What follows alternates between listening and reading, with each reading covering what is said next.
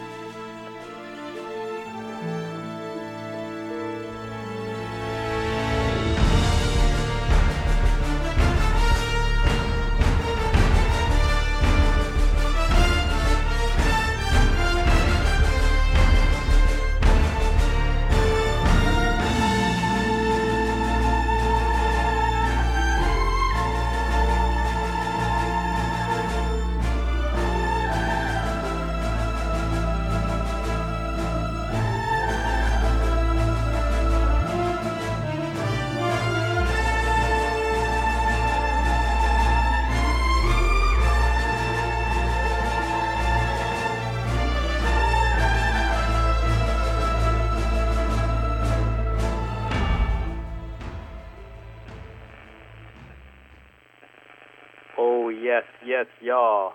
This is KCWG, thetruth.com. The name of this program is Psychotic Bump School. My name is DJ Rome, and once again, I'd like to thank Dr. Dina Scott as well as Nicole Ward for that amazing, insightful discussion on modern relationships.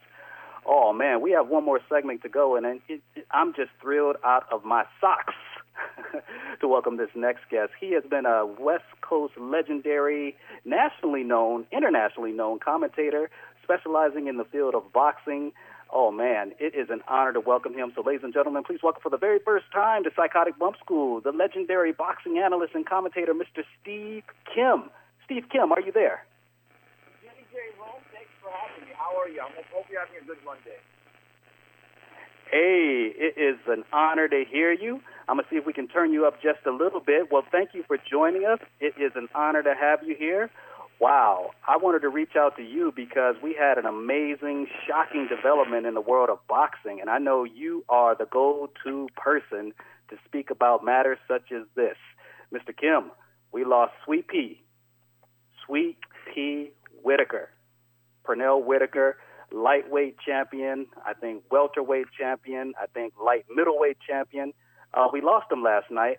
You were one of the first people to post what had happened. What can you tell us about this tragic loss in life of Mr. PERNELL Sweet Pea Whitaker, Mr. Steve Kim? Well, I woke up with the unfortunate news this morning. It was a terrible way to begin the week. And the news came out of Virginia that he had been struck by a car late last night, and it's stunning that he's no longer with us at age 55. And for me, DJ, I don't want to date myself, but I am a child of the 80s, and he represents a generation of fighters that really helped foster my love of the sport. And, just to give a little background here, given that the U.S. team in 1980 was pulled out of the Olympics by Jimmy Carter's, at least the Summer Games, the 1984 Olympics was in our city, in Los Angeles, and that boxing team, which included Mark Breland, Evander Holyfield, Virgil Hill, Meldrick Taylor, was very special to me. And they dominated that tournament. They won most of the gold medals. And it was such a big deal, boxing back then, DJ, that their pro debut was actually broadcast on national television in primetime by ABC. And I don't know if people realize this, yes, but the show that they went up against in November of 1984 is this sitcom called The Cosby Show, which crushed him in the ratings. It's a little footnote to that career. Oh, wow. No, I didn't realize that. And if you're dating yourself, my brother, I'm going on that date with you because I remember that era too, man. 1984, I was actually, the boycott of 1980, I remember that. And then 84, the Olympics were in L.A. And Right. walking by, I was working at a Fat Burger across the street from the Los Angeles Coliseum. It's now being remodeled, or has been remodeled since that time, of course. And passing by, ironically enough, was the one and only gold medalist. He wasn't a gold medalist yet, but he was about to be, Mark Breland, welterweight champion, star of the Olympic Games, alongside the people you just mentioned from that great 1984 boxing Olympic team. He was one of Pernell's teammates as well. So that was quite an era. But when you talk about, you have long renowned the skills of Pernell Sweet Pea Whitaker as being one of the purest boxers we have ever seen. What can you tell us about this unique skill set that was uniquely possessed by Pernell Sweet Pea Whitaker? Well, Pernell Whitaker's the type of guy that I guess you could say he could swim without getting wet. I mean, literally, he would go through a car wash without having not a single bubble of soap or a drop of water on him. I mean, he was the personification of the slick southpaw, that he could literally stand right in front of you and be invisible. And as the old timers would say, there's no saying, you couldn't hit him with a handful of buckshot if you threw it at him. And, you know, a lot of guys pretend to be slick, but I think people conflate being slick with athletic. You can be fast, you can be athletic, you can be quick, you'd have great reflexes. But if you don't have that innate ability to make people miss by a half an inch or less, and then also hit them, and not actually move all that much and do it over and over and over again, that is the sweet science. It's hit and not get hit. And Pernell Whitaker at his best, I think, was the personification of what boxing is. I would say that to a lot of people, when people think of power punching and knocking people out, even if you're not from that era, I think a lot of people think of Mike Tyson. He's so iconic. And when you think of people that are slick, boxers that are elusive, that can duck and dodge punches and look very stylish doing it, you know, I know a lot of people are going to say Floyd Mayweather, but for me it'll always be Pernell Whitaker because of the time and place that he grew up. And going back to how popular Pernell was, you have to remember back then, the mid to late 80s was that last generation when some of the major fights were still on ABC, CBS, and NBC. And the first couple of title fights that Pernell Whitaker fought were actually on. First one was CBS. He got robbed against Jose Luis Ramirez in the summer of 1988 in France. And then all of his other title fights, like against Greg Hagen, the rematch against Ramirez, those were actually on ABC Wild World of Sports before he transitioned fully over to HBO. So that 84 team was really an iconic group of guys. Absolutely. Absolutely, sure was. And I got to go back to your reference to Dancing on the Water, Not Get Wet. You know, this is a P-Funk show, so anytime you reference a P-Funk George Clinton reference, we got to highlight that. But you are absolutely right. And, in fact, it was a corner man. What's the Nassim Richardson? He was in the corner. Nassim Richardson, yes, famous for being the corner man of Bernard Hopkins out of Philadelphia. I know Brother Nassim very well. He actually made that phrase very famous in the sport of boxing. Exactly. I'm glad you said Bernard Hopkins because I was mistakenly about to assign that to a Sugar Shane Mosley fight. But you're right. It was Bernard Hopkins. He said, dance on the water without getting wet. And I remember, I don't know if it was Lampley who was calling that fight. He was like, okay, what does that mean? Right. But a lot of us knew exactly what he was talking about. Go ahead. Yeah, you know, I wrote about it for ESPN.com where I'm currently employed. They asked us to give us our recollections of Pernell Whitaker. What's one thing that stood out? My colleagues at ESPN, Dan Raphael and Mark Kriegel. My personal recollection that I listed, DJ Rome, was the fight September 10th, 1993, where I thought it was an absolute robbery in broad daylight on international and national television at the Alamo Dome in San Antonio against Julio Cesar Chavez. It's the one time I can honestly tell you where I said I'm never watching boxing. I was so disillusioned, so disgusted by that decision. And to give you some background, I was such a big fan of the 84 Olympic team. My favorite fighter from that team was actually Mildred Taylor. Now, if you go back 3 years, to this day, Rome, I still think that Richard Steele made a mistake. I do not agree with the decision to call the fight against Chavez with 2 seconds left. You cannot tell me any different. I think it was a horrendous decision. I will never agree with it. And to me, that hurt me to my core to have that happen. Yeah. I believe that was March 17th, 1990. So we fast forward, and Pernell Whitaker is the WBC welterweight champion. I think he had a catch weight of 142 or 143. Size wasn't an issue. They were basically the same size. And in my view, Rome, I thought Pernell won at least 8, if not 9 rounds out of the 12. I thought it was an easy call. And I remember as the fight ended, I said, you know what? We did it for Meldrick. We did it for Meldrick. We did it. Right. We did it for Meldrick. And when they announced it was a majority draw, I have to tell you, I grew up in East L.A. at that point. I was in Montebello, California at that time. So majority of my friends and the people that I dealt with on a daily basis are Mexican and American, and they even admitted our guy lost. Yes. It was a terrible decision, and I think at that time, wasn't he being promoted by Don King? And before he could get back to a rematch. And yes, Chavez was exactly. with Don King, and at that point, Mike Tyson was still incarcerated, so there was a lot of pressure. Or there was the role that Chavez then became Don King's cash cow.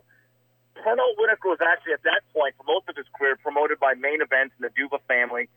And what got me back on, so for about 3-4 days, I was out of boxing. I was done with the sport. I am never going to go back to the corrupt Bash Boulevard. I'm done with this. Boxing is over for me.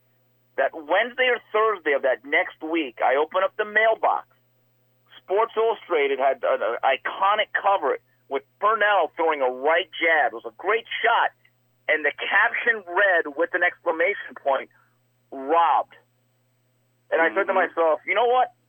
As long as everyone knows who really won the fight and what really took place and can at least understand that Pernell Whitaker is the rightful winner, I'm back.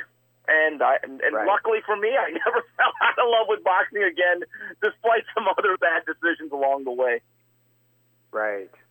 And that's one of the things that gave boxing its so-called quote-unquote black eye, because of very poor decisions like that. And we all knew it was political because, like you said, at the time there was a lot going on with Tyson at the time, and, you know, Julio Cesar Chavez represented a huge demographic.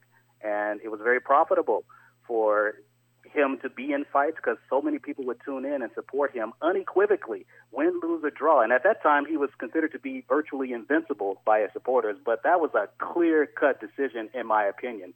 But this is KCWG, thetruth.com. The name of this program is Psychotic Bump School. My name is DJ Rome, and we're joined tonight by the incredible, legendary boxing commentator, Mr. Steve Kim, breaking down the life and career of the late and great Mr. Pernell Sweet Pea Whitaker, who tragically lost his life. Let me tell you a little story about that fight. That took place at the Alamo Dome in San Antonio. I've been there for several fights. That's a very large Mexican-American enclave, okay? And there were 63,000 people for a prize fight. It's basically, it's basically a football stadium now, but they almost sold out every seat in that venue. It wasn't just 15,000, 20,000. It was 63,000 people, and I would say about 62,995 of those people for Julio Cesar Chavez. And if you go back to that fight, halfway through the 8th or 9th round, it was eerily quiet. I could see that on the broadcast. And Kathy Duva told me a story that after the decision was rendered later that night, everyone was very upset. Everyone's very angry. It was a depressing mood for everyone at Main Event. So they go to a Mexican restaurant that had stood open late. So most of this restaurant is Chavez fans. I'm assuming it's Mexican. So they get a table for their group, and when Pernell Whitaker and the Main Event company walk in, Kathy says, I'll never forget it, that everyone, once they recognized it was Pernell, actually stood up and gave Pernell a standing ovation. And I thought that was really interesting. Absolutely. Well, if you had eyes, it was undeniable. It was irrefutable. But when you talk about his career, I mean, he did have some major wins. That was clearly a robbery. But when you think about some of his fights with people like Azuma Nelson, I mean, these are some legendary fighters that he's faced and beat. And how about the awesome Roger Mayweather, who went on to be the incredible trainer of a certain fighter named Floyd Mayweather Jr.? I mean, he's been in there with some greats and made them look very amateurish. What are your thoughts on some of those other fights that he was triumphant in? Well, Roger Mayweather, people don't realize, when Pernell Whitaker fought the Black Mamba, as he was called, he had one or two nicknames, actually. Pernell Whitaker was a novice still. I think he fought him in his 12th professional fight. I believe it was in the spring of 1986. It was on ABC, nationally televised. And Roger Mayweather knocked him down with one right hand, but it's not the only time he really hit him. And Roger Mayweather ended up having a really nice run as a junior welterweight champion about a year or two later, where he beat a string of Mexican fighters out here in L.A., and he became known as the Mexican Assassin. Made a really nice living doing that. And so when you're able to master guys like Roger Mayweather, who was a two-time world champion and had a big right hand, he's a dangerous right-handed puncher, to do that early was incredible. And you take a look at some of his other victories, 2 victories over another Hall of Famer, James Buddy McGirt. I remember those fights being on HBO. The guy was a unified lightweight champion, meaning that there were no other champions by the time he was done at 135. And really, he could have stayed at 35 for a long time, but he had run out of challenges, so eventually he became a champion at 140, became a champion at 147. And so I was actually at the De La Hoya fight, the one major fight of PERNELL Whitaker that I was in attendance for. I was very early in my career. A lot of people thought he did enough to win that fight. I'll be honest, I thought that fight could have gone either way. But at that point, PERNELL was really past his prime. And I'll be honest, and part of my story today, if you want to read it, Ronnie Shields was a very noted trainer, was in that corner for 10 years of PERNELL Whitaker. And he did say that the decision against Chavez, I think, disillusioned PERNELL from boxing, that he was never quite the same, could never find quite the same motivation. And, you know, he had some substance abuse problems. And so he probably shortened his own prime, but that Chavez loss, physically the fight wasn't that punishing because he didn't get hit a lot, but psychologically it did something to him where he never really regained his mojo. Wow. And how many times have we seen that, Steve? I mean, look at Jeff Left Hook Lacey when he lost to, what's my man, the Southpaw in London, Joe Calzaghe. Yeah, man, look what happened to him after that loss, man. You know, the difference with that one, Rome, is that Calzaghe put Jeff Left Hook Lacey through the absolute meat grinder. That fight should have been stopped around rounds 9, 10, or 11. Definitely. You know, the thing with PERNELL was, and if you talk to a lot of people that are around him, which I have, he loved the box, he loved the sport, but he also loved his liquor and alcohol and other substances.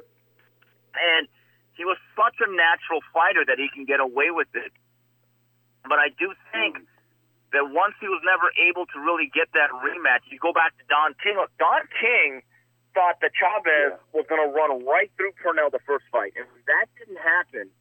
And Don is very astute, that he understood that if they fought 10 times, Chavez may not win more than once or twice. He wasn't going to risk his cash cow, especially with Mike Tyson being imprisoned at that point.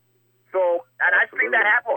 PERNELL could never get the rematch as an older guy against Oscar De La Hoya, you know, after their fight in 1997. So, you know, if you go back to PERNELL's career, he didn't have that many fights. He was 44-1.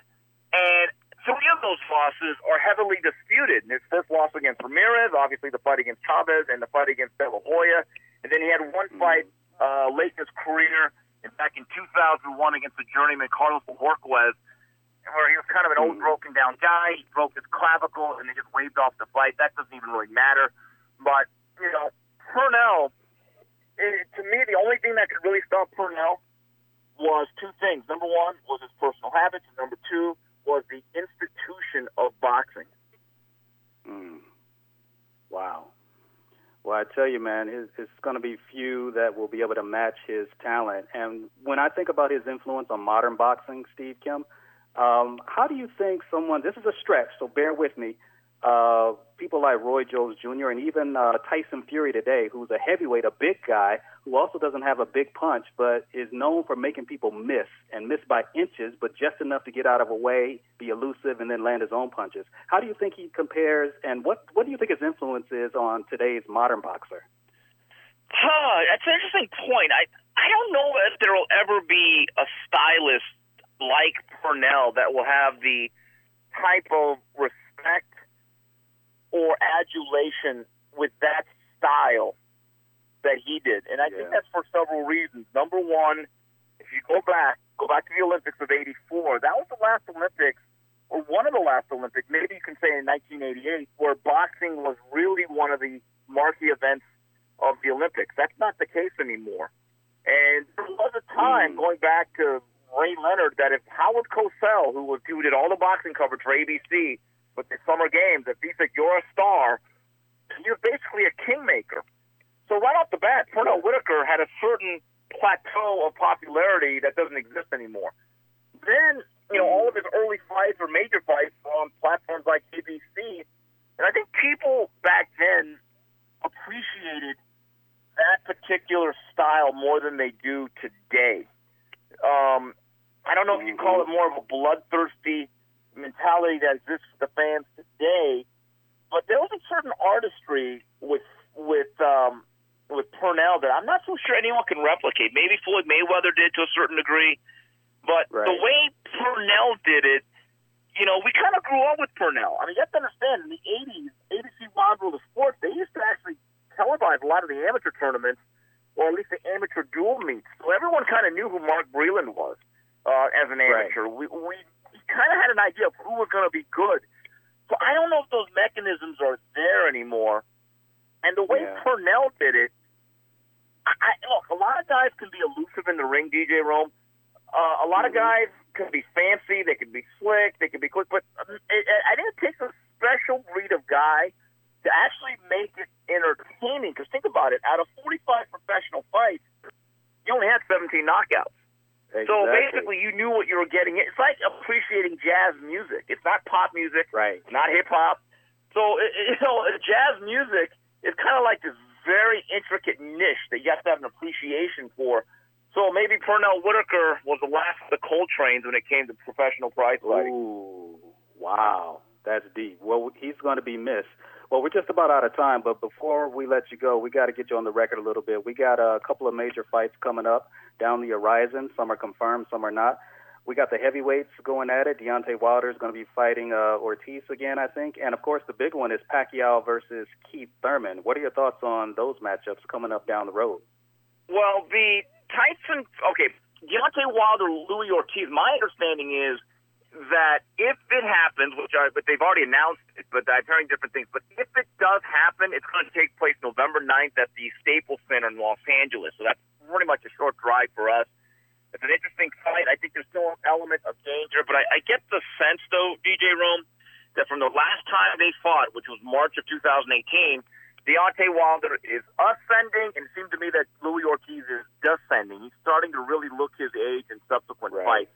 And if he can win that fight, and I believe Tyson Fury is scheduled to have a tune-up fight sometime in the fall, that there will be a rematch between Tyson Fury and Deontay Wilder in February or March of 2020. So there's some big fights coming up. Thurman Pacquiao, interesting fight. I would say if this fight was 5, 6, 7 years ago, you'd have to think that Manny Pacquiao would be the clear favorite. But Manny Pacquiao is still 40. Now, I was able to see Manny Pacquiao out at the gym about 2 weeks ago. He still looks very good. But 40 is 40. Father Time, for the most part, is undefeated in this sport. But on the flip side, I don't know how good Thurman is. I think Thurman has a lot of holes technically, and he hasn't been very active. And the last time we saw him back in January, off a nearly a 2-year layoff, he was hurt very badly by a guy that doesn't hit very hard, Jose Cito Lopez. So I think it's a fascinating fight. I think I might be going with my head here, but I still think Manny Pacquiao is good enough to beat a somewhat rusty version of Keith Thurman. In fact, now, DJ Rome, the odds have flipped where the money has come in on Pacquiao, and he is now the betting favorite. Oh, wow. It's hard to bet against him. He's been so entertaining and consistent over the years. We got about 60 seconds left, Steve Kim. I can't thank you enough for being here. But real quick, back to the heavyweights. Any thoughts on Anthony Joshua coming back and getting back into the fold with Andy Ruiz and the other major heavyweights we've been talking about? I talked to Eddie Hearn a couple weeks ago. It's very simple. The fight's going to be in New York. It'll be on Thanksgiving weekend on December 7th. And if it's going to be in the UK, which I believe Andy Ruiz is boxing at, it'll be on December 7th or the 14th. Andy Ruiz made it very clear that despite having a rematch clause and a binding contract, he doesn't want to go to Europe. And I think that has been the delay in announcing that rematch. But again, I'll make it very clear, there is a contracted rematch. The question at that point is not if that fight's going to happen, but when and where. Right. Well, that is some amazing commentary. Well, Steve Kim, it is unbelievable to talk to you, man. Thank you so much for joining us tonight and sharing your expertise. I know we can find you on ESPN. Any other handles we can check you out at?